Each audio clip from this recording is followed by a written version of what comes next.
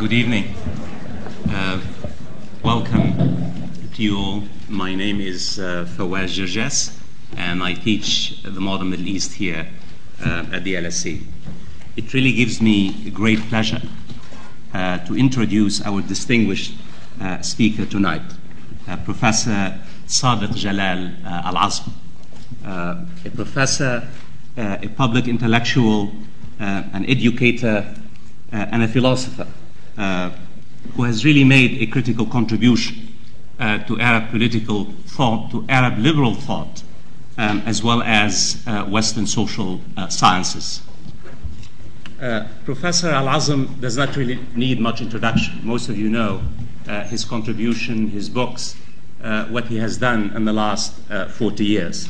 But I want to just say a few words for some of you students who do not really what kind of universities he taught at in the last 40 years. For many years he taught at modern European philosophy at the University of Damascus.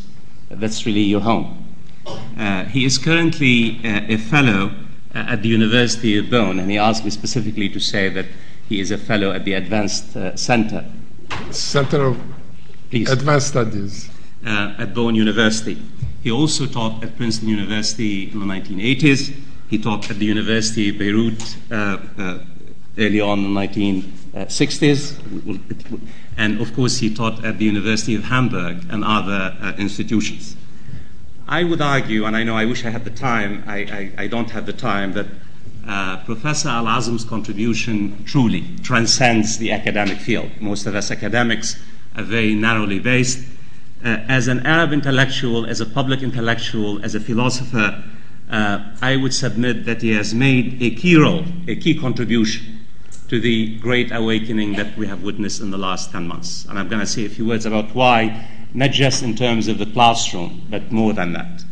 A few weeks ago, the New York Times published a piece titled, "Why Arab Intellectuals Did Not Roar, Did Not Bark," implying that the great awakenings that we have witnessed are not driven by great intellectual ideas produced by Arab intellectuals. This is the premise of the article, is that somehow revolutions, great revolutions and awakenings, you have a petition, you have a manifesto, and that would really serve as the spark that basically produce great events like the events we have witnessed in the last 10 months. If the correspondent of the New York Times had bothered to really take a look at the history of ideas in the Arab world in the last 100 years, he would have realized that many intellectuals, many scholars, many philosophers, against great odds, defied the dominant political and religious patterns of thought in the Arab world.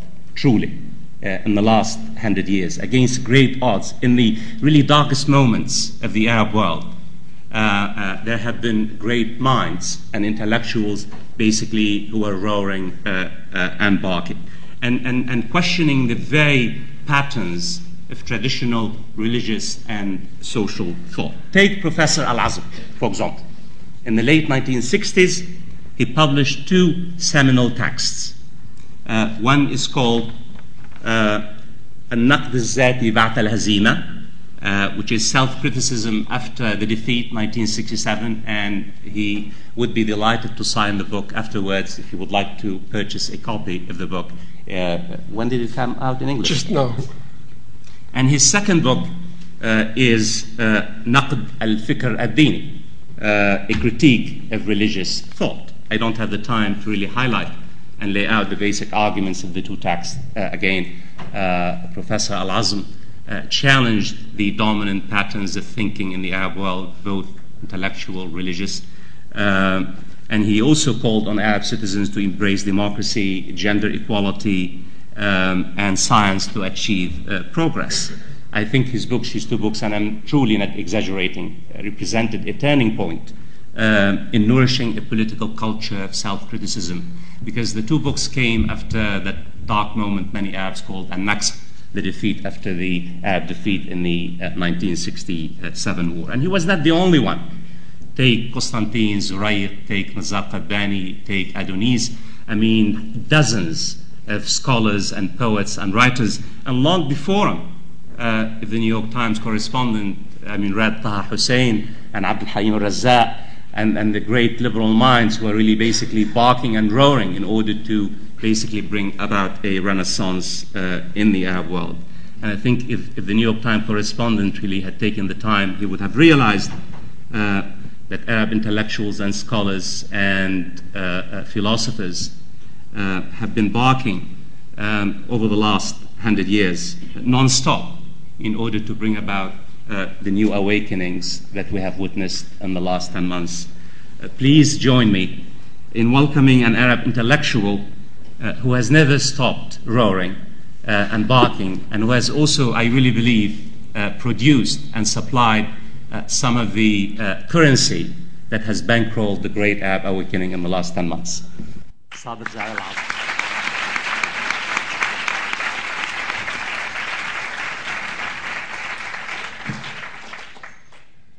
al-Azam. Thank you very much, Fawaz. This was more than I certainly deserve. I am certainly very grateful for the invitation, and indeed I am greatly honored by this beautiful presence here. Inviting me to speak about your formal invitation about apropos of the Arab revolutions on nationalism, Islamism, and liberalism filled me with a lot of fear and trembling, because to deal with all these three in one shot does fill you with fear and trembling, but I promise to do my best about that. Now, I will start with a note of caution, given the fact that the overall topic of this series of lectures, as I understood from Professor Fawaz, speaks of a new era of politics inaugurated by the unfolding of the Arab Spring. If in fact we Arabs are on the verge of a new era of politics, I find it then necessary to draw the serious attention of the newly emerging forces of the Arab Spring to two highly related, deeply ingrained, and highly regressive tendencies in Arab political life in general. The first tendency, as past experience has shown, is for Arab political changes and shifts to proceed in spite of inflated rhetoric and hyperbolic discourses, to proceed on the basis of the famous French maxim, which says, plus ça change, plus c'est la même chose. The second tendency can be summarized in a few telling words: the persistence of the Ancien Regime. No matter what, and even after the revolution has worked itself out. We can already see the persistence of the Ancien Regime asserting itself in Egypt now, and in Cairo's Tahrir Square opposing that. And Cairo's Tahrir Square, in a certain sense, is the paradigm for all the other Tahrir Squares of the Arab world during this last period. It is clear to me now that the military Ancien Regime in Egypt sacrificed a part of itself in order to save the rest of itself. Another means of persistence is for the Ancien Regime to tactically withdraw to its barracks and leave the front stage to civil society, civil politicians, political parties, and electoral politics, but still wielding power behind the scenes. In other words, we may very well have in Egypt a situation similar to the one that prevailed in Turkey before the Justice and Development Party won power electorally in the country. That is, without the utmost careful attention of these attention to these two regressive ingrained tendencies in Arab political life, the inauguration of a new era of Arab politics, where various Arab peoples may have finally found their voice and are in the process of affirming it. This new process will be hindered, distorted, and even reversed. Let me add that the worst and most damaging form of the persistence of the Ancien regime is when it persists in the very lives, behavior, habits, and decisions of the revolutionaries themselves. Actually, this has been a very common and prevalent Arab failure, as we all ought to know from our own experiences with past Arab revolutions, or so-called revolutions, and past Arab revolutionaries. Now I move on to confess that the unfolding of the Arab Spring often takes me back to what I had learned and got to know about classical European revolutionary politics and the intellectual energies expended on the theorization of those politics. Tahrir Square experiences seem to me to come nearest to the venerable European debates, theories, and practices of the general strike. The revolution in Syria has no Tahrir Square as yet. The Syrian revolutionary experience now seems to come closest to the theory and practice of the revolutionary FOCO, especially as first expounded by Régis Debray in his early work, Revolution in the Revolution. Again, the revolution in Syria is often accused of being spontaneous, leaderless, and lacking in strategy. But then, is there not in all this an echo of classical European revolutionary politics, debates, and controversies over the role of the leading, highly organized vanguard party as against the natural spontaneity of the revolutionary masses?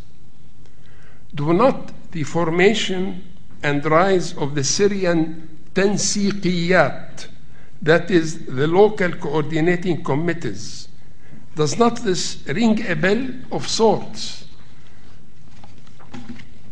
Ring a bell of sorts in some European minds, as they seem to come nearest to the again venerable idea of local revolutionary councils that operate regardless of what the traditional political organizations, opposition groups, and personalities say or do. In Syria today, these tansiqiyat lead and energize the street power of the revolution and are responsible for sustaining the, on the whole, non-violent character of the Intifada against military rule, martial law, the police state that Syria has been for the last half-century. Given the spontaneity of these tansiqiyat, still they have been able to knit themselves into a national network continually in touch with similar activists, both in Syria, the Arab world, as well as the wide world beyond. Using with great expertise the most up-to-date electronic forms of communication to further their revolutionary agenda, they have been able as well to frustrate the military regime's efforts to block and suppress the flow of information.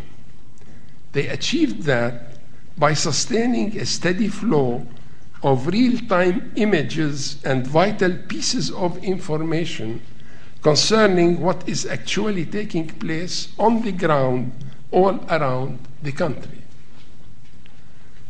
One last reflection concerning these kinds of comparisons.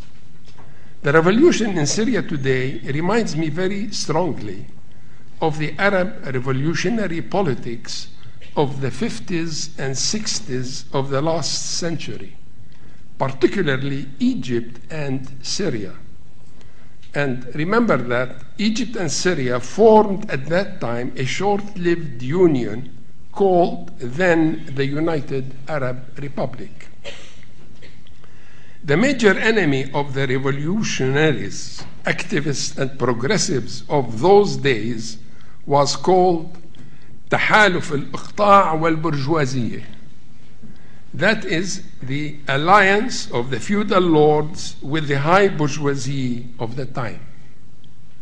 An alliance that once dominated the politics, power, and wealth of those countries to the detriment of everyone else. Now I can say with confidence that today's revolution in Syria, or intifada in Syria, is again directed against a similar alliance of new military feudal lords with a state-formed high bourgeoisie which arrogantly, vainly, haughtily, and insolently dominates the politics, powers, and wealth of the country to the detriment of everyone else as well. An alliance that I once called in its earlier stages the merchant military complex that really rules Syria, while the activists and commentators of a younger generation, that is the activists and commentators of today, have come to call the merchant military complex المركب السياسي الأمني المالي. That is the political security financial complex. Conspicuously absent from the Arab Spring and from its Tahrir squares and its revolutionary focus in Syria are the traditional cries, slogans, demands, and banners of good old Arab nationalism, especially as we have known it over the famous nationalist period of the last century. It was in its heyday in the early post-colonial era in Egypt and Syria. So, just as no banner was raised anywhere from Tunis to Cairo to Tripoli, Libya to Sana'a to Manama, Bahrain, and to Homs, Syria, no banner was raised saying Islam is the solution. Similarly, no banner was in sight either saying Arab unity is the solution. Actually, it is remarkable that what was on exhibit through the Arab Spring are metamorphosed and both more interesting and more sublimated expressions of a different kind of Arab unity than usual or than we have been accustomed to. First, the Arab regimes being put to the test by the intifadas of their peoples showed a peculiar kind of official Arab unity. After years of vociferous rhetoric about the basic unity of Al-Ummah Al-Arabiya, the Arab nation, and about its unifying historical commonalities, such as language, religion, ethnicity, culture, and shared destiny, and all the rest, These same Arab regimes seemed united in going on a rhetorical binge, emphasizing Arab particularities, peculiarities, uniquenesses, singularities, and so on. So all of a sudden, we hear, instead of the traditional Arab nationalist discourse and rhetoric, we hear the tumultuous official Arab governmental claims that Egypt is not Tunisia, and that Libya is not Egypt or Tunisia, and that Syria is neither Tunisia nor Egypt nor Libya, and so on. All this at a time when Egypt was never more similar officially to Tunisia, Bahrain, and Libya than in these revolutionary days.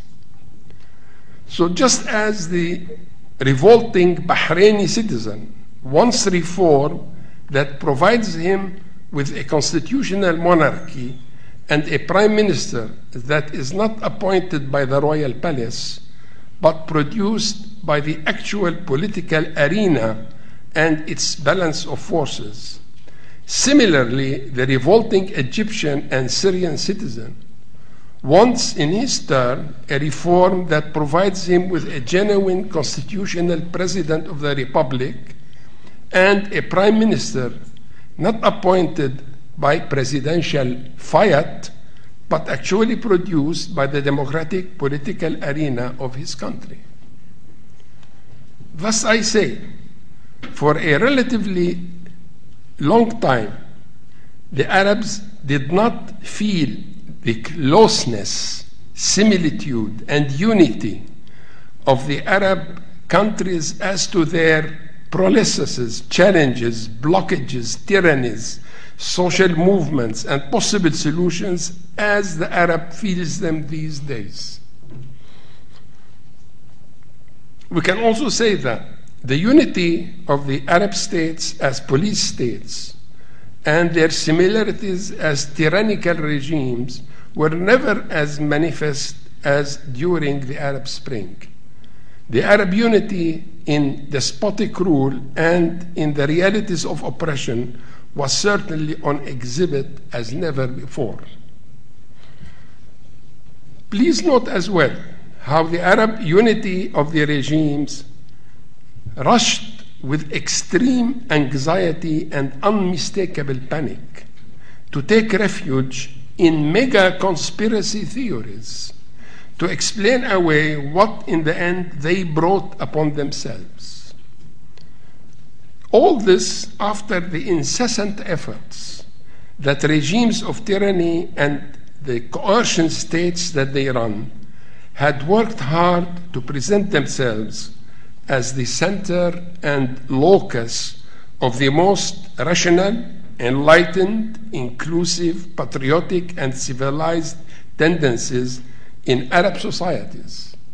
Societies that are still, they say, plagued by vertical sectarian, ethnic, tribal, and regional divisions, which cause the fragmentation of the peoples and act to reinforce their backwardness and anachronism. We saw those very Arab regimes united in clinging mechanically, repetitively, and neurotically to the fables of conspiracy explanations and interpretations, and persisting, at any rate, with the Kafkaesque absurdities of their delirious logic. It is certainly significant that it was not the Tahrir Square revolting masses that resorted to conspiratorial justifications, although many of us had accused those same masses of being enamored of conspiracy theories, at times to the point of dementia. The Arab unity of the top dogs showed itself best in such united policies as official willful blindness, arrogance, and denial in devising a security solution for each protest, demand, and demonstration, and in treating popular demands as nothing more than subversion, rebellion, treachery, and betrayal. This is why I can confidently repeat that the unity of the Arab states as police states and their similarities as tyrannical regimes were never as manifest as during this Arab Spring. The Arab Spring showed as well the emergence of another type of Arab unity, welling up from below this time. This kind of popular Arab unity was never more evident than in the resounding shout, reverberating from Tunis to Egypt to Libya to Yemen to Syria, الشعب يريد إسقاط النظام. The people want to overthrow the regime. Since when such words as the people want had meant anything at all in our Arab world? Another important manifestation of Arab unity from below, that is from the world of the underdogs, not the top dogs, is to be found in the fact that the charisma of the revolutionary moment shifted from the usual concentration on a single and unrivaled leader to the flow and diffusion of the assembled masses in the many Arab Tahrir squares, making the congregation itself the true charismatic moment of the revolution and of change. This important development is certainly new for us Arabs and for our modern social political history. For this reason, the Tahrir squares in Tunis, Cairo, Sana'a, Manama, Benghazi were unified, for example, by immense civil participation of women and the visible presence of children, boys and girls. This in extremely conservative societies and cities. In addition, they were unified by various forms of art, innovative forms of expression, music performances, songs, plays, dances, balloons, prayers, satirical cartoons, sarcastic comments, and critical graffiti. Generally, all that was done with happy faces relatively. This in spite of the wholesale use of aggressive thugs, deadly militias, indiscriminate regression, and live ammunition. There was something of a carnivalesque spirit and practice, and I use carnivalesque here very much in the Bakhtinian sense, of carnival mocking and deflating the pretension of high power and oppression. And this is something which is certainly unheard of in the history of modern Arab political demonstrations and forms of mass political protest. The charismatic moment of the Arab Spring showed a high degree of maturity, trying to transcend the alarmist scenarios promoted, reinforced, and put into practice for a long time by the regimes, by the top dogs of the regimes. I mean the scenarios that put our societies before such drastic, harsh, and inescapable choices as either the continuation of the despotic regimes, their martial law, permanent state of emergency, and their security apparatuses in place, or the inevitable vertical disintegration of our societies along religious, sectarian, ethnic, regional, and tribal lines, with what all this means in terms of social discord and strife. If, as I said earlier, Arab nationalism and the usual ideas about Arab unity were conspicuously absent from the Arab Spring commotion. Still, it remains undeniable that political Islam proved to be conspicuously present, and the talk is all about Islam, Islamism, the Muslim Brothers, Salafism, fundamentalism, and the spontaneous natural religiosity of the masses of Tahrir squares everywhere. A good way to start the discussion of this issue is to take off from Bernard Lewis's celebrated essay of the 70s of the last century titled The Return of Islam. Now, the most important question which Lewis fails to address in his essay, The Return of Islam, is where did Islam go?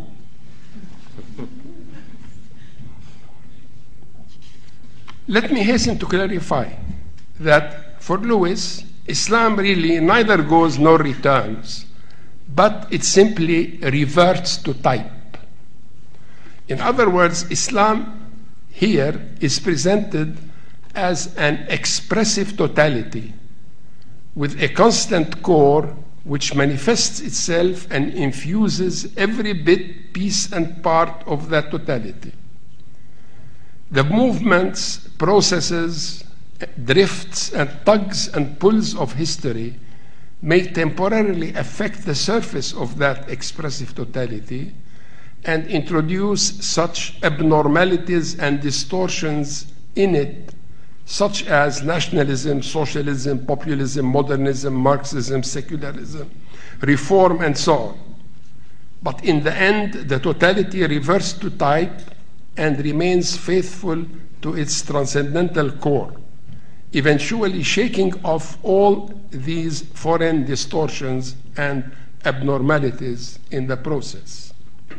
So, Homo Islamicus remains Homo Islamicus, no matter what. And Lewis's concept of the return of Islam turns out to be no more than a static euphemism for Islam simply reverting to type as usual. Allow me to add here that the grand Arab debates and controversies of the 60s and 70s, such as in issues as al-asala wal-mu'asara, authenticity versus contemporaneity, al-turath wal-hadatha, heritage versus modernity, al-Islam wal-tajdid, Islam and renewal, in which very prominent public intellectuals and thinkers were involved, like Tayyib Tizini in Damascus, Adonis, the famous poet and public intellectual, Muhammad Abd al-Jabiri, Hussein Mroueh, and of course others, Hizam Jayyed, Muhammad Arkoun, and so on. What I want to say is that these debates over these issues were certainly, in my view, not innocent at all from similar Lewisian assumptions and premises in the first place. Now, one can compare, say, Egypt under Nasser. Now, I will assume a more empirical and realistic approach than Lewis's of reverting to type, of Islam reverting to type. No one can compare, say, Egypt under Nasser and during the nationalist populist phase of Arab socialism that Nasser led. Compare it with the Egypt of Hosni Mubarak without being struck by the fact that there is a return of Islam in some primary manifest sense, and by the presence of a new Islamic symbolic reference points for communal and intercommunal identification on the one hand, and for differentiation, conflict, and strife on the other. If there is then such an obvious empirical sense of the return of Islam, still the question remains, where did Islam go in the first place for it to return?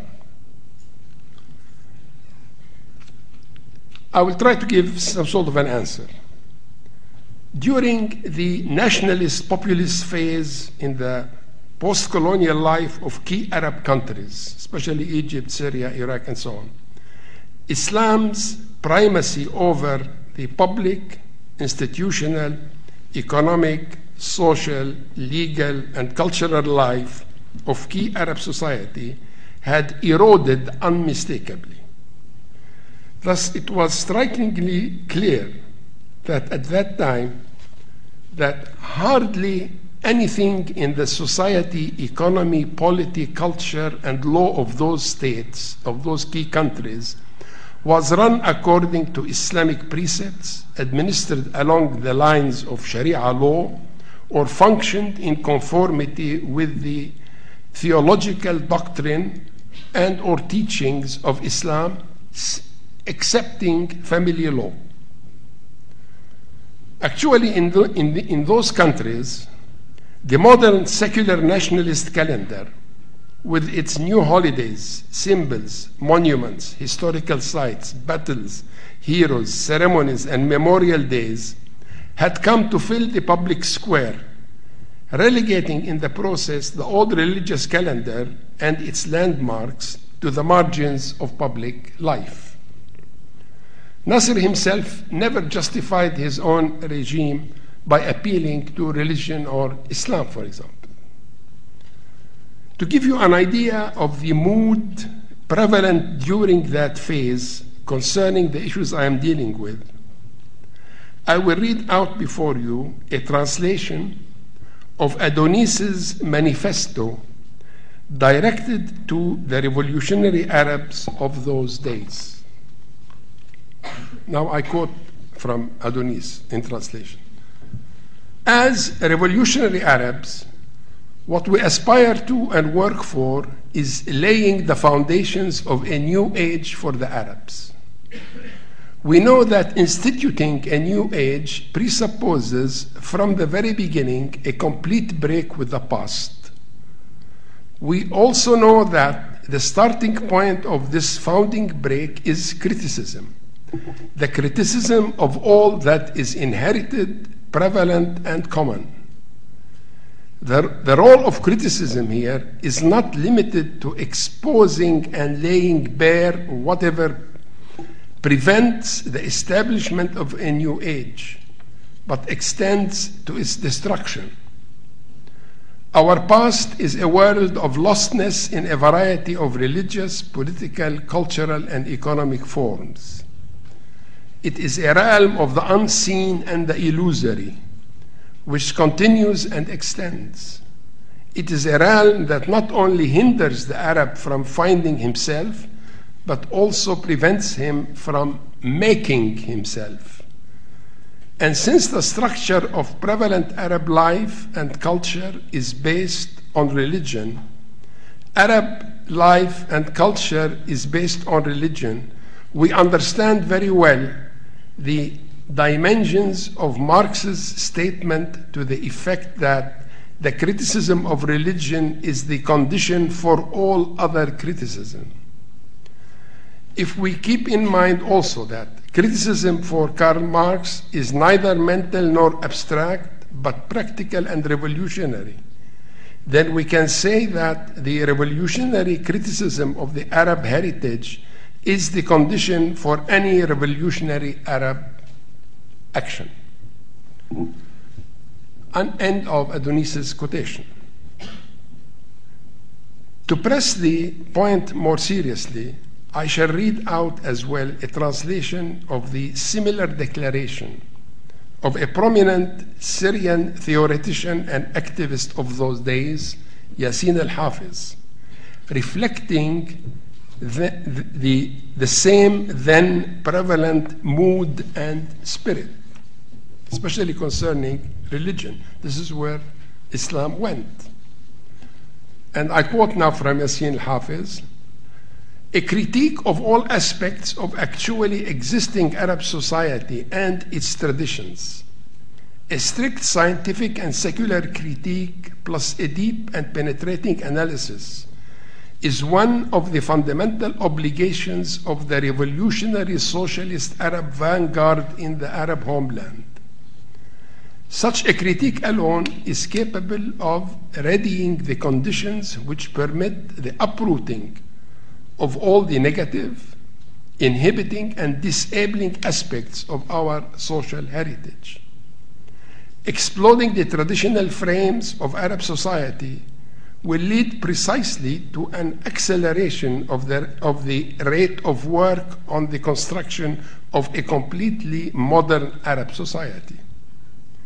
Without this act of exploding, the possibility of a systematic, speedy, and revolutionary development of the traditional intellectual and social structures of the Arab people becomes questionable, if not impossible.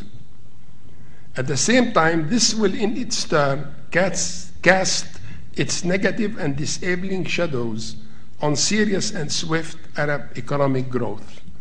Unquote, end of quote from Yassin Hafiz.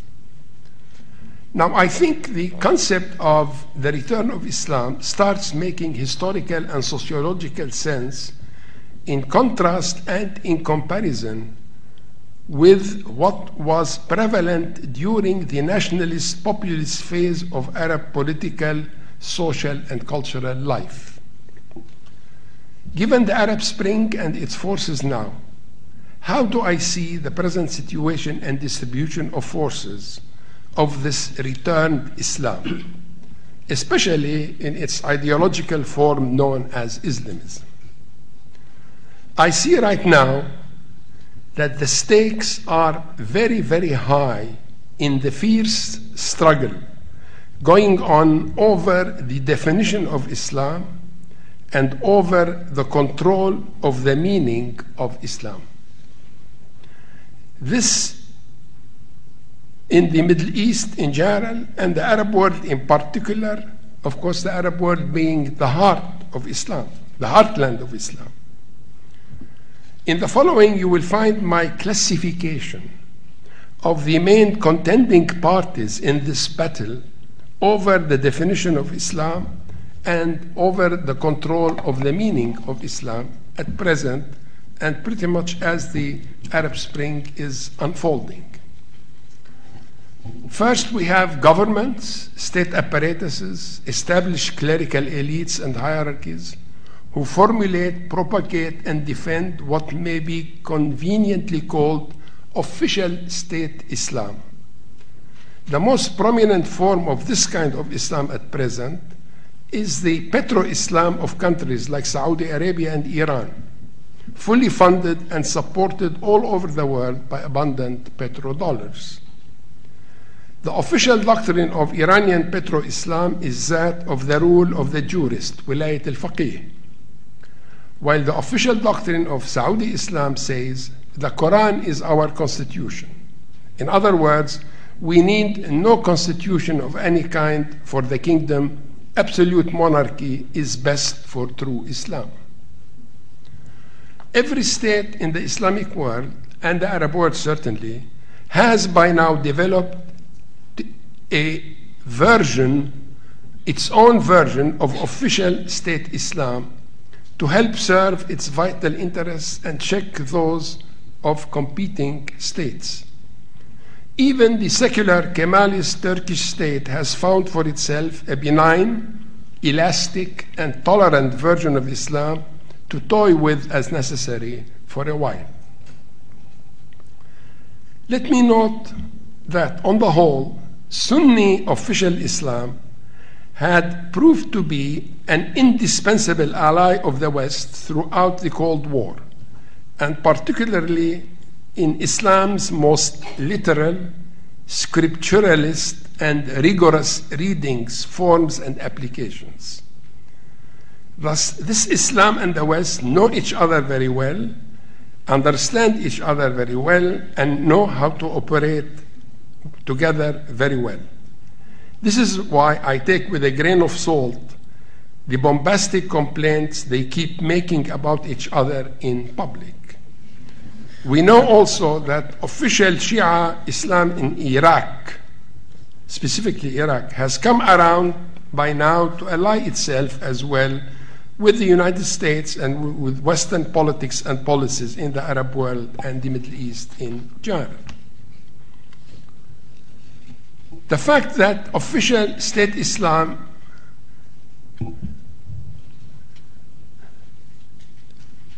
I will say something concerning official Shi'i state Islam in Iran.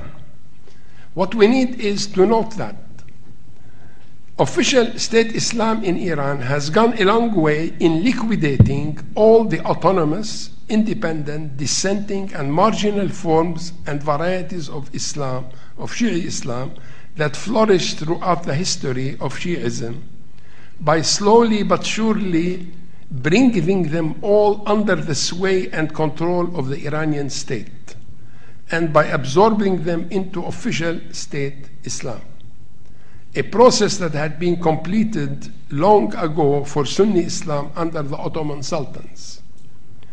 This process of subjugation and absorption partially explains the eruption of the vigorous protest movement in Iran after the presidential elections of 2009, and explains the participation of many mullahs and ayatollahs in the protest movement.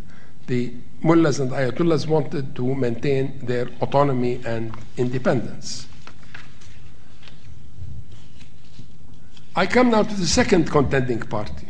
On the other extreme side of official state Islam, we have militant insurrectionary Islam with a plethora of factions, fractions, and groupings that resort to spectacular terroristic violence, both locally and on a world scale, under the banner of resurrecting Islam's forgotten imperative of jihad, al-Farida al-Ghaiba, against all infidels to further their agendas.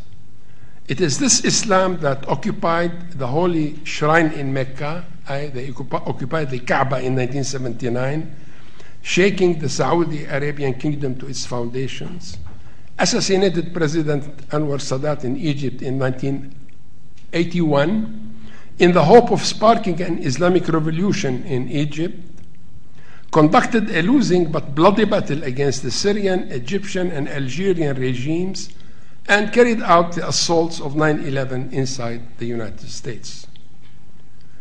Its doctrine of jihad apostatizes, takfir, all the ruling regimes in the Islamic world as well as all the Muslim societies so ruled, regarding them as no more than nominally Muslim entities and governments that require urgent re-Islamization.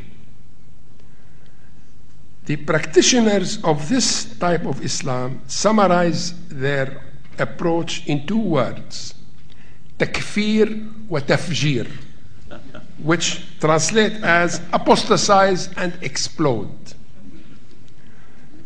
The logic of takfiri Islam is simple and far-reaching. Following is my attempt to formulate that logic rigorously in the shape of what I shall call the takfir syllogism, using the Muslim Brothers in Egypt as an instance or example, and using Sayyid Qutb as a basis. This is how the takfir syllogism goes. Premise number one. The Muslim Brothers were persecuted and tortured in Egypt, this is during Nasser's times, when all they were saying was that God is our Lord, Islam our way, and the Quran our constitution. And when all they were doing was to work for Islam in supposedly a Muslim country and society. Two, those who carried out the persecution of the Muslim Brothers and inflicted such pain and suffering on them for saying what they were saying and for doing what they were doing cannot be real Muslims and must be kafirs. This is the first level now of takfir. Three, if these agents of persecution and practitioners of torture are kafirs, then the authorities that appointed them and that commanded them to do what they did must be even more kafirs than those kafirs, which is the third level of takfir. The fourth level, all the elites that do not acknowledge that those authorities are kafirs are themselves kafirs as well. Therefore, the popular masses who obey, applaud, and follow these kafir authorities and their kafir elites become kafirs themselves, because any approval of kufr is itself a kufr. This is then the takfir of the entire society. And this is the end of my syllogism. Let me make a cautionary remark here that is of particular relevance. I want to caution here that although Lebanon's Hezbollah and Palestinian Hamas carry some family resemblances to this kind of Islam, they are not to be reduced to it. Both organizations are, up to a point, remnants of old 20th century type of national liberation movements, with an Islamic mobilizing ideology concentrating mainly on freeing occupied territories. There are real occupied territories. They conduct their struggles and fights locally on the whole, attack only the occupying country, have a carefully defined and achievable goal, are in principle ready and willing to negotiate a deal with the enemy, and have strong and highly supportive popular constituencies. However, since Hezbollah is a purely Shia organization and Hamas is a purely Sunni movement, neither of them can qualify for the honorific title of a national liberation movement. This kind of jihadi Islam declared unambiguously its despair from any other method and or means of furthering its vital goals and programs other than the immediate and direct attack on the internal and the external enemy, as violently, extravagantly, spectacularly, and destructively as possible. Heedless of the longer-term chances of success or failure of such attacks, contemptuous of their self-destructive consequences, and dismissive of their social, political, and economic fallout, even on Islam and Islamism itself.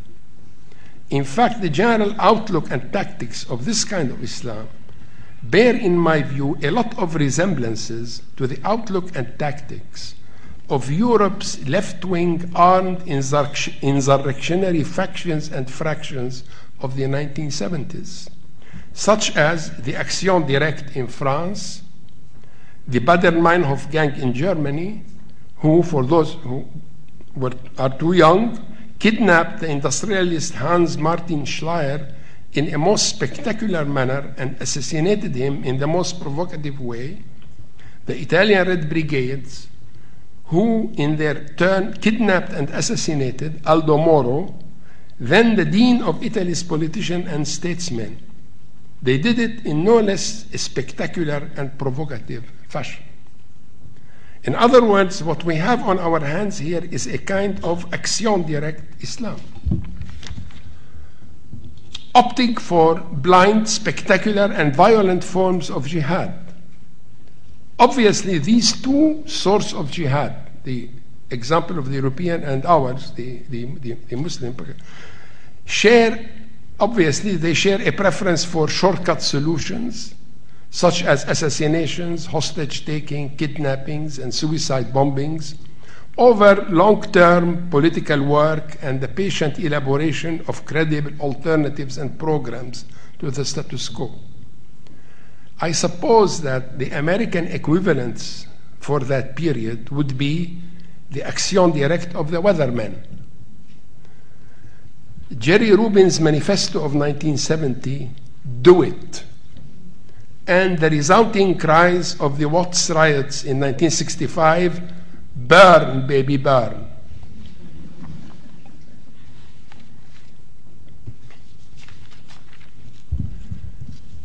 Finally, I come to the third main contender in the fierce struggle over the definition and control of the meaning of Islam, And this is middle-class commercial Islam, represented primarily by the bourgeoisies of various Muslim and Arab countries, and led by an assortment of agencies such as the Chambers of Commerce, Industry, Agriculture, multiple forms of Islamic banking, investment houses, venture capital, and so on.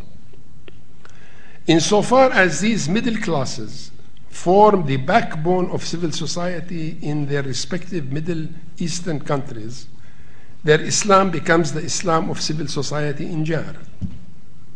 It is an Islam that is moderate, conservative, and good for business.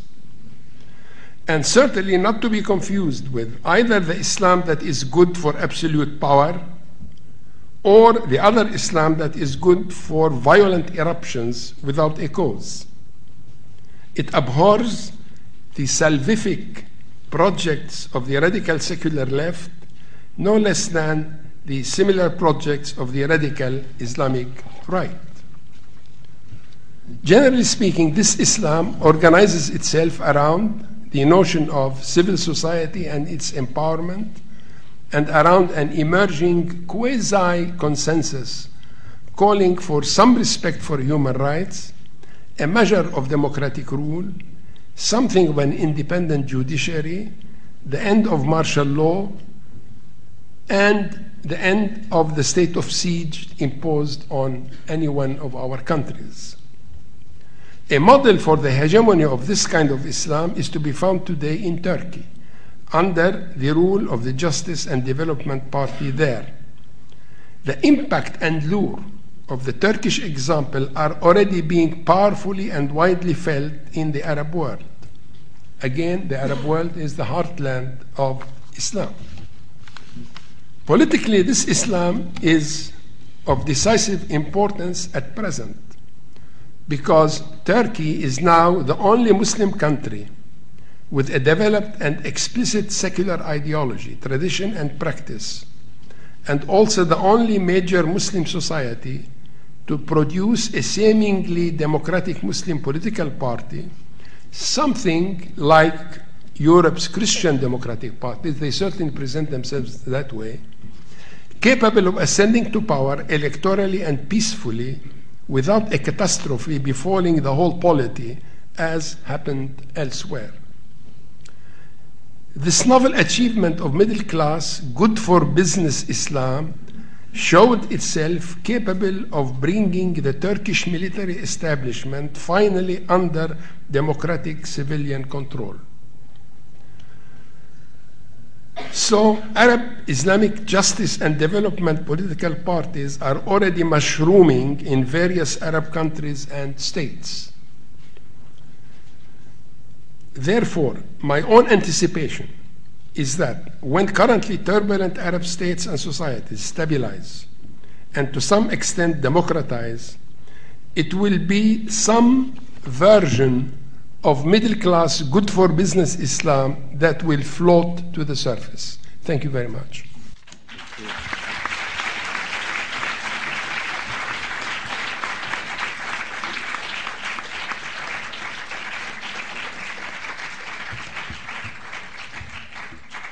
Much food for thought.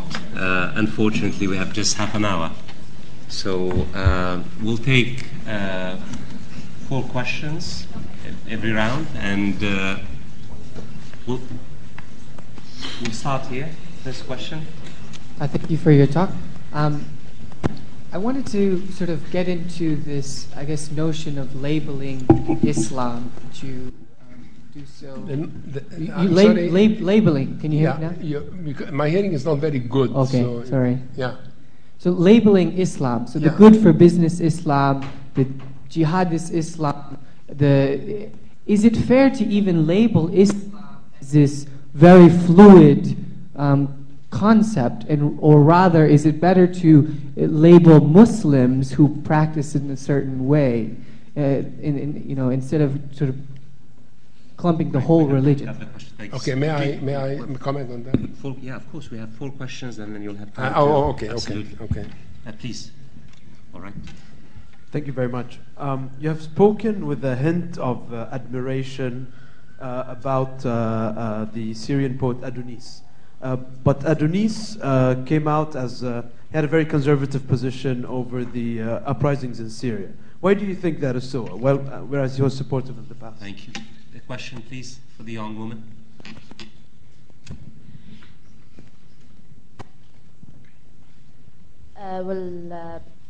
First of all, I'd like to thank you for this interesting presentation. And my question is about the sub-identities. Don't you think that the issue of sub-identities and the minority concerns is going to burn the flower of the so-called Arab Spring? I'm sorry, I didn't get it.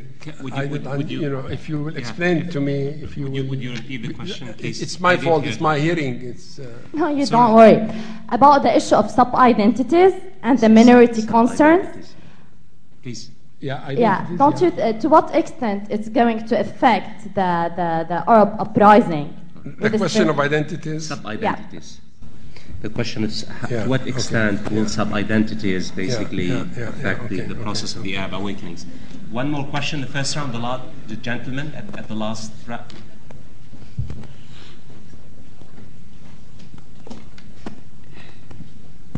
Hi, Professor. Thank you very much for your lecture. I have two questions. One is the role of geopolitics, international geopolitics in the current Syria uprising. And the other question is whether the uprising in Syria can really be transformed into Sunni versus Alawite struggle. Thanks. So the floor is yours. Yeah. Did you get the question? The role of geopolitics, to what extent in the Syrian, yes. And what was your second question? About the struggle. If the uprising is taking the form of Sunni versus Alawite in Syria? The sectarian divide in Syria, how do you read it? How do you see it? Well, to take up the first question, see, you spoke about labeling. What I am labeling is not, this is not labeling in the trivial sense of labeling, okay?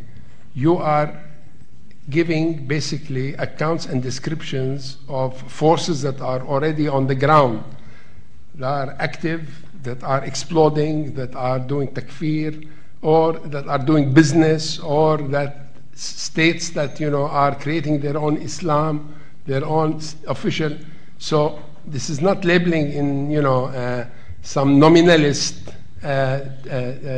trivial sense, but is actually referring to either institutions or forces that are affecting our lives, affecting the lives of countries, affecting the lives of international relations, and so on.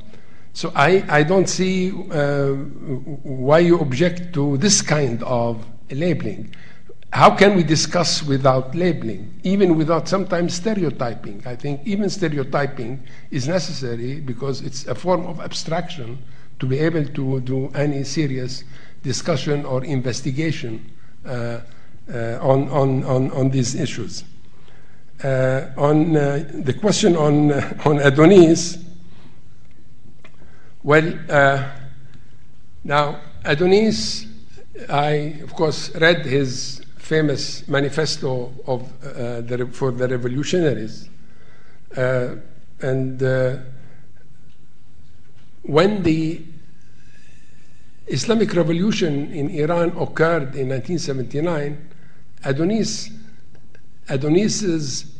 Shi'ism woke up, okay, and unfortunately, okay, his sectarian allegiances and loyalties overrode his ideals and overrode the values that he set himself up and his journal Mawaqif to serve and to promote in Arab life. And that has continued with him. And there was a big, of course, controversy between me and him on very much this. The way he approached the explanation of the revolution in Iran, not the question of being with or against the revolution. We were all for the revolution. But the way he approached it literally in medieval terms. when he wrote about it in terms of prophecy and imamates and imams and ayatollahs and so on, and he forgot all about, you see, that what he quoted Marx as saying that, you know, the beginning of all criticism is the criticism of religion. Then the next phase, when the Rushdie affair occurred, and which culturally dominated the world in the 90s, okay, Adonis never said a word in defense of the writer, of the author, of his right to live and continue, and so on. And of course, this was another point of contention with him. And this has continued. And of course, he didn't say anything. Here you had an author who was condemned to death on television, okay? And Adonis says nothing about it because you know, again, as I said, as his Shiism woke up. And this is where the question of sub-identities comes in, okay? And it overrides, okay, the identity that you would like your country, your people, yourself to eventually acquire and become, okay? When it came to the Arab Spring in Syria, unfortunately, what happened with Adonis is this. My debate with him here is in terms of the very values that he himself raised and ideals that he cherished in his journal Mawaqif, in which I was very involved in founding and writing in and so on and so on, which said مواقف للحرية للتغيير للإبداع. مواقف, that is stands or positions for freedom, change, and creativity. And now I see that the moment that freedom comes near Syria, or Syria comes near freedom, change comes near Syria, Syria comes near change. We have the ibda' of the tansiqiyat in Syria, okay?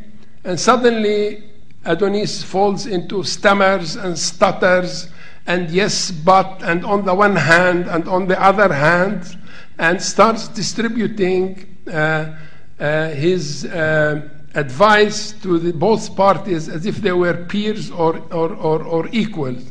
Those who have the tanks and those who have only their bodies and themselves, as if, you know, they were equal parties to the fight. Of course, that made me extremely angry with that kind of approach, and I, of course, expressed my views as I usually do, quite openly on this. Now, here comes the role of, is a very good example, Adonis is a very good example. When I discussed this thing about Adonis, they asked me, why do you think he did that? And my answer was exactly, is that the sub-identity or sub-civil, sub-Syrian, sub-national identity, which goes back to sect and religion, the primordial, okay, simply overwhelmed him in a moment like that. And I hope that, you know, in places like Syria now, and this is the relevant question, now Syria is extremely mobilized along sectarian lines, basically Sunni, Alawi. There's no question about that. And we don't want to delude ourselves about that fact.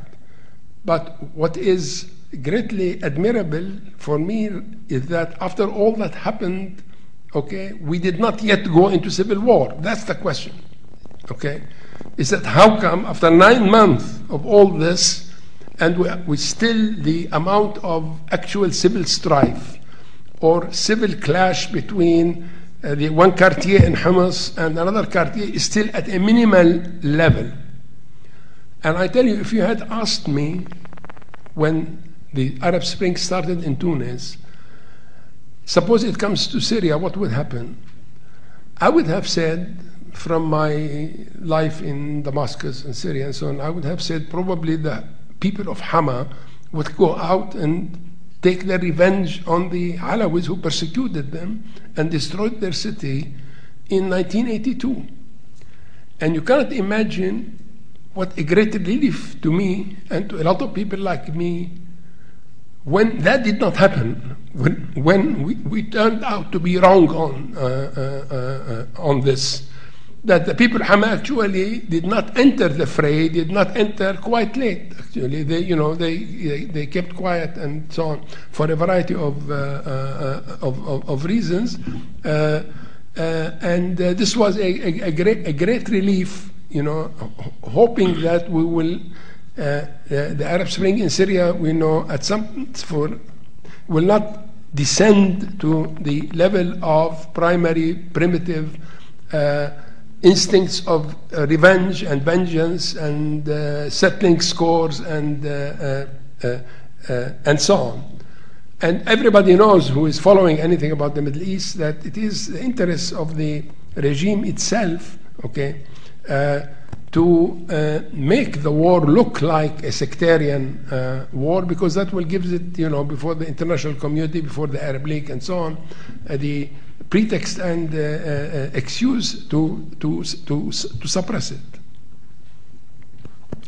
Now, one about the geopolitics. Now, let me say that the big geopolitics. Well, I mean, I think when the Russians and the Chinese and so on intervene in this, and they are really dealing with the West, with Europe and so on. And they are dealing at a level where things like Syria and Lebanon and so on, these are, as we say in Arabic, frata. They are small change. I don't think it makes too much difference if Assad continues to rule, or the Sunni majority comes and rules or not. For us, the importance of geopolitics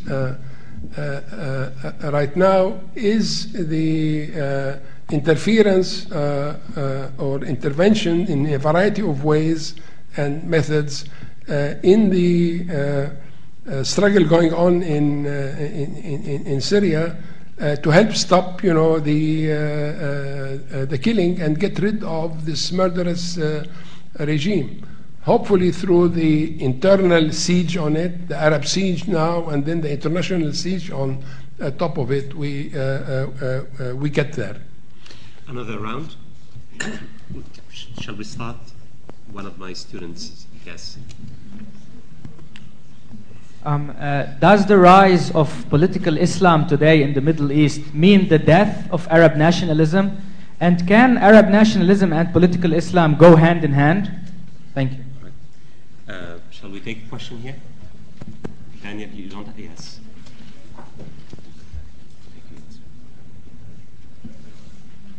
Thank you for the lecture. I wanted to basically ask, although I agree to the fact that it's mostly Islamism is good for business, as you say, how do we prevent that being hijacked by, let's say, the radical right in Egypt or in anywhere? Like we've seen this happening in Iran in 1979, where it wasn't only the radical Ayatollahs, it was also the other side, or the more moderate, that were just kicked out. Okay. We have a question here, or two questions. Yeah, I'll explain. Yeah.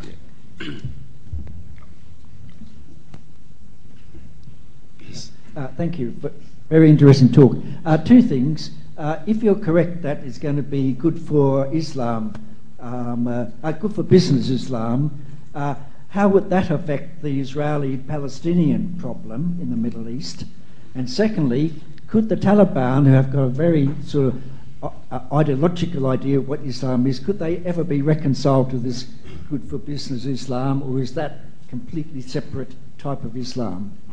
Could you again repeat the second part of your question? Second part is the Taliban's ideology of Islam is a certain version of Islam, there's certain meanings. Could they ever be reconciled to a good for business Islam, or is that completely off the map? And that they're. All right, thank you. Yes, please. Thank you for your enlightening lecture. My question is the timing of the Arab Spring. Why it is now? You know, the Arab tyrannical regimes have been around for 3, 4, 5 decades. Why it is now? The timing. Why in 2011? He means, what was the spark? Was there a particular single cause effect? Why did the Arab awakenings, why have they taken place now as opposed to say two? And his other question was, you talked about basically merchant Islam and how merchant Islam, he said, could it be... Good for business Islam. Yes, could it be hijacked by radical elements? He's talking about how the Iran revolution was basically Islamicized. We have 4 questions. Well, first of all, concerning the rise of Islam and the death of Arab nationalism, I don't think there is a direct causal connection between the two, because the really decisive event in the decline and eventual demise of Arab nationalism was the defeat of 1967. And I don't think, and really the rise again of Islamic fundamentalism and so on came to fill the void that suddenly appeared after the catastrophic defeat, because the nationalist populist program that Nasser led and the Ba'ath and so on did not sort of slowly taper off and come to an end naturally and anything. It was very abruptly cut off, and hence a huge vacuum was created, and of course that kind of Islam rushed in to fill that vacuum. So I wouldn't say that the rise of Islam is in any way causally connected directly to the death of Arab nationalism. That's my overall answer to your question. Well, the possibility of predicting the path of revolutions is an impossible project. That the revolution may be at some point hijacked by some group and so on. I will always keep it as an open option or open question. Now, in a place like Syria, I don't see the embryos of any forces that are capable of doing that at present. The ones that are, I think, the candidates for eventually taking over are the merchant side of the merchant military complex. Because the merchant military complex is an alliance of interests, but it is the interests mainly of the military that are being served rather than the interest of the merchants, because the merchants have to pay tributes and have to pay commissions and have to keep in order to be able to continue doing business. So I think they will be the ones that will take off. This is why I said that it will be their kind of Islam that would float to the surface if we do have genuine, electoral politics, elections, parliament, etc. And especially given the impact and influence of the Turkish model of Turkish Islam. Whether Taliban and business Islam can be reconciled? I think, in principle, my answer is no. Because unless it's the business of smuggling and drugs and so on, then the two may come together. But I think a legitimate regular business, the way the merchants of Aleppo and Damascus do it, for them to adopt something like Talibanish Islam is, I think, very, very far-fetched. Now, the question, why now? I have something to say about that. To ask why now in English sounds very innocent, but in Arabic it's terrible. Because when you say لماذا في هذا الوقت بالذات, you are already starting a conspiracy theory. Okay? The moment you say لماذا في هذا الوقت بالذات, it's a conspiracy theory. It means there is some invisible hand behind the whole thing of the United States, of the World Zionist Organization, and so on and so on. So the question, why exactly at this time? Well, why not at some other time? I really tend to dismiss it as not very meaningful. Okay, especially when in Arabic I argue with it, but basically arguing against the implicit conspiracy theory behind it. And it was in a way heartening to see that the ones who rushed to embrace conspiracy theories this time were not the ordinary people or the uneducated and the unwashed, but it was the regimes themselves, the elites themselves who proceeded to embrace the conspiracy theory. So another round, shall we?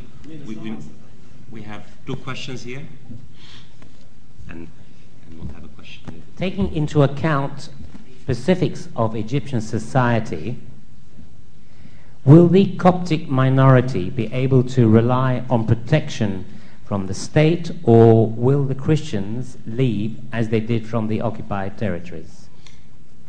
Please.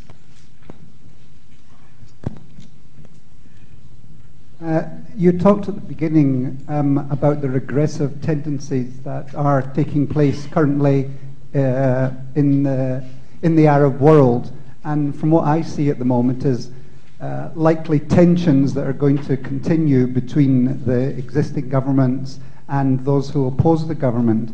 Yet at the end of the talk, from what I understand that you said, it was that the middle class, good for business Islam is likely to succeed.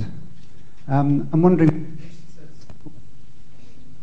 what the basis is for your optimism that that's likely to be the result, and what kind of timescale you have in mind, given the existing turmoil that seems to be likely to carry on for some period of time. All right. Would you like to repeat? Speak a bit louder. No, you're not. I mean, I can translate, but I'd rather listen to what he has to say. Repeat the question. You spoke at the beginning about the regressive tendencies that were taking place at the moment in the Arab world. Plus ça change, plus la même chose. And from what I see at the moment, there's likely to be ongoing tension between those from the Ancien regime and those who oppose that. Now, from what I understand of what you said at the end, it was that it was most likely that the Islam, which you defined as good for business Islam, is likely to succeed.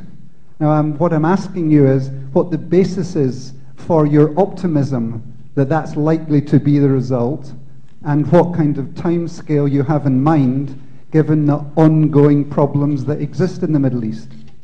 The young woman next to you, please. Thank you. I was wondering about the continuities between the three different groups of, three battling on the definition of Islam, because as I think of it, I think of the example of Lebanon, for example, and I would see Hariri's project as good for business Islam, and Salafist Islamist groups are known, but both are funded by Saudi Arabia. So there is that sort of seemingly antagonistic relationship maybe, but also some sort of symbiotic continuity, and one has more money than the others and feeds into it. Would you like her to repeat the question? Would you please repeat the question? And speak slowly and you know.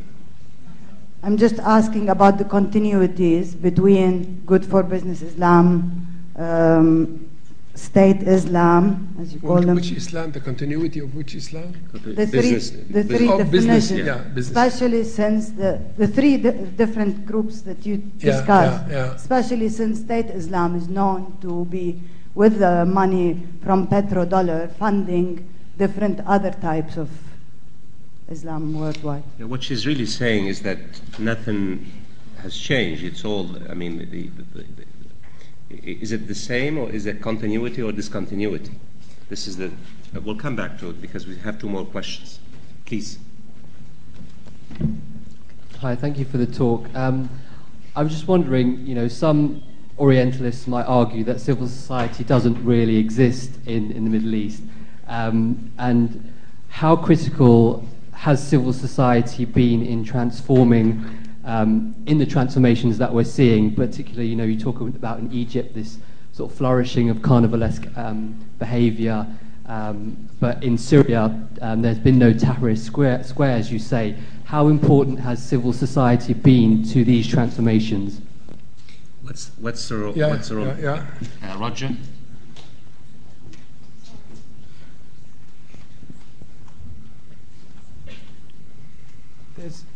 There's talk of international intervention in Syria. The French are talking about it. And the Turks. The Turks are talking. And the Syrians are talking about it too. So they actually had one Friday dedicated to, the euphemism for it was protection of civilians. Is it a good idea or a terrible idea? Let's take two more questions because, please, yeah. Sorry. The question is here. All right. Thanks very much for your talk. It was most enlightening. I wonder, suppose. Would you please speak louder and slower? I will. Please. My question really is: has there been any ideological change at all in the Ba'ath Party, either in Iraq or Syria, the last 40 years? I can't hear you myself. That's why.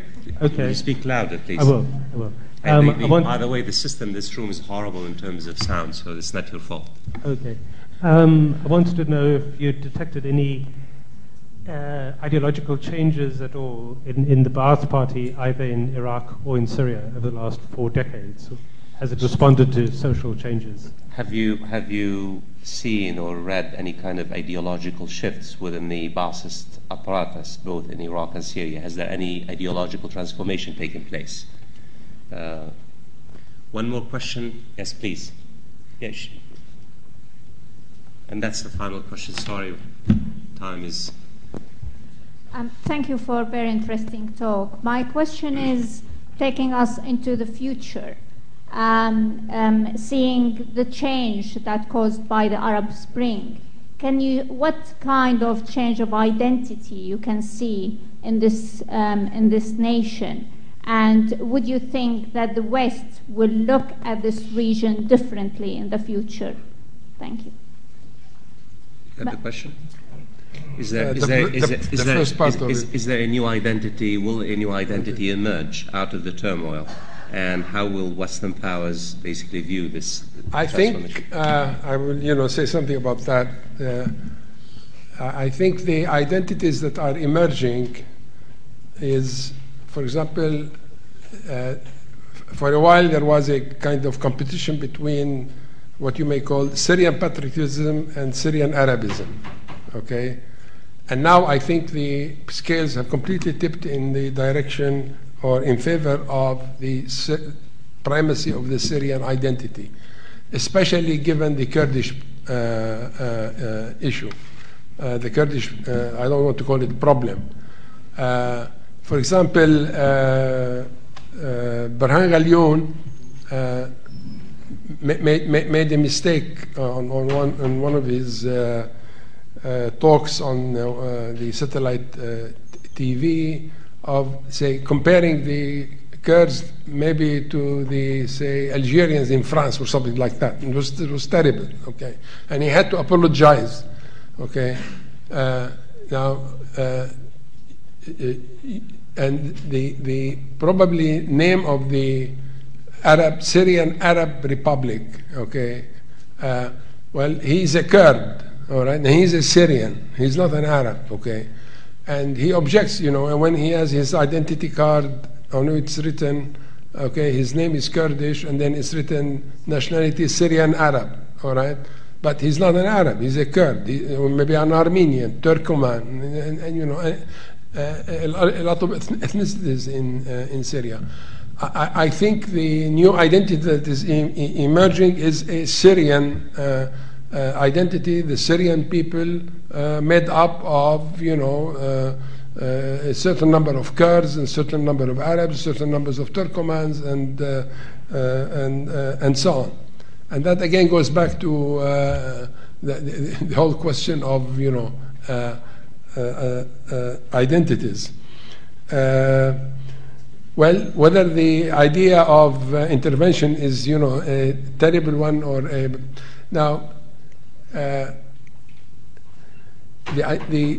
the thing is, at the beginning, the idea of some kind of intervention by the West in Syria was spoken about in murmurs, in whispers. And then it became a very wide debate and discussion, and people stopped being afraid of putting forth their view that we need intervention. And the commander of the Free Syrian Army said openly, anyone who thinks that you can overthrow that regime simply by peaceful civil demonstrations is deluding himself, okay?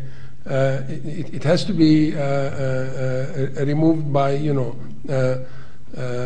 force. There are a lot of instances. Who removed Pol Pot? Do you remember? Pol Pot, who removed him?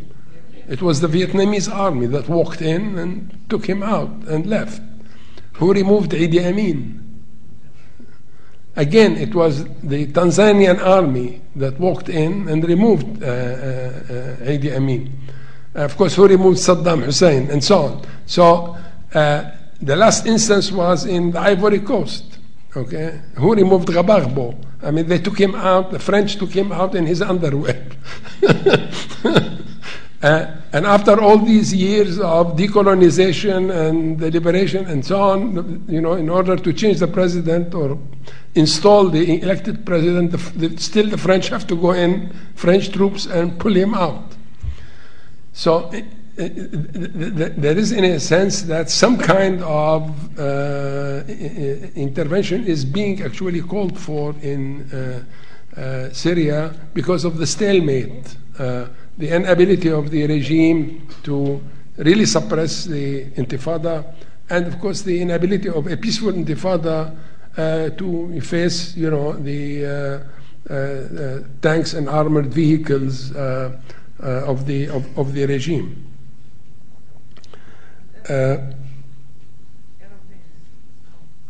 Whatever, and airplanes and so on. There was an interesting question on civil society. After the collapse of the idea of Arab socialism and so on, and the rise of fundamentalism and the fears generated of having to choose between living under either the martial law of the soldiers or the martial law of the Islamists, okay, which is called Sharia law, okay? It's also martial law, all right? There was a move towards the idea of civil society, okay, as the way out from having to choose between these two evils, okay, of either the martial law of the soldiers or the martial law of the Islamists. And this is why, on the whole, the Arab left, the big section of the Arab left, has come to adopt a civil society program, defense of human rights, the defense of civil liberties, of elections, electoral laws, and so on. Even communist parties have changed completely and have come to adopt a civil society program. And even the Islamists, under the impact of the Turks, have come to speak about Dawla al-Madaniyya. They stopped talking about the restoration of the caliphate, of the immediate application of Sharia law. They stopped talking about Islam huwa al-hal, because Erdogan does not say Islam huwa al-hal. Erdogan says Europe is the hal. Okay, Europe is the solution, not Islam is the solution. Joining the European Union is the solution. So in this sense, there is a strong forces now in various Arab societies which emphasize the idea of civil society and the civil state. The civil state is really a euphemism for a secular state, where the Sharia or the religion of the majority does not become the official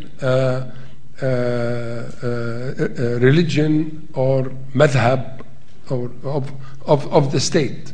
Okay, and this is not a casual matter. It's very serious. For example, in Iraq, why doesn't Malki declare Iraq Wilayat al-Faqih? Okay, because he knows there will be a civil war. The Sunnah will revolt. They will never accept that. Okay, and someone like Harith al-Dari, who is the head of the Muslim ulama of Iraq, has become a secularist. He's calling for now a secular state, because of course he doesn't want the Sunnis to live under a state which adopts Shia version of Sharia law. Okay. When somebody says something about optimism, well, we go back to the old formula of the pessimism of the intellect and optimism of the will. in this, being involved in, of course, the opposition, the revolution. For it, I mean, it's imperative to be, to some extent, optimistic, without, of course, being optimistic in the sense of delusions and illusions. Somebody said something, mentioned Israel in this, and I'd like to make one last comment about that. As far as Syria is concerned, which is really the main point on this, I don't think anybody, either the regime or the mu'arada, that is the opposition, really have an idea, okay, what to do about the Golan Heights and how to deal with the... and I don't think a serious and debate has yet started within the opposition about this matter, and some of us are pushing to start such a debate on how to go about dealing with the Golan Heights problem, and also in answer to, I think, a good for business Islam, I assume, would be more likely to reach a deal with Israel and get back the Golan Heights peacefully, okay, rather than any other form of either Islam or rule. Okay, we are trying to have the opposition now debate this, and if we do have electoral politics in Syria, then some, political party may have on its program a plan for peacefully negotiating again or resuscitating the negotiations with Israel in order to come to a deal to retrieve the Golan Heights. I hope this will, we succeed in starting such a debate.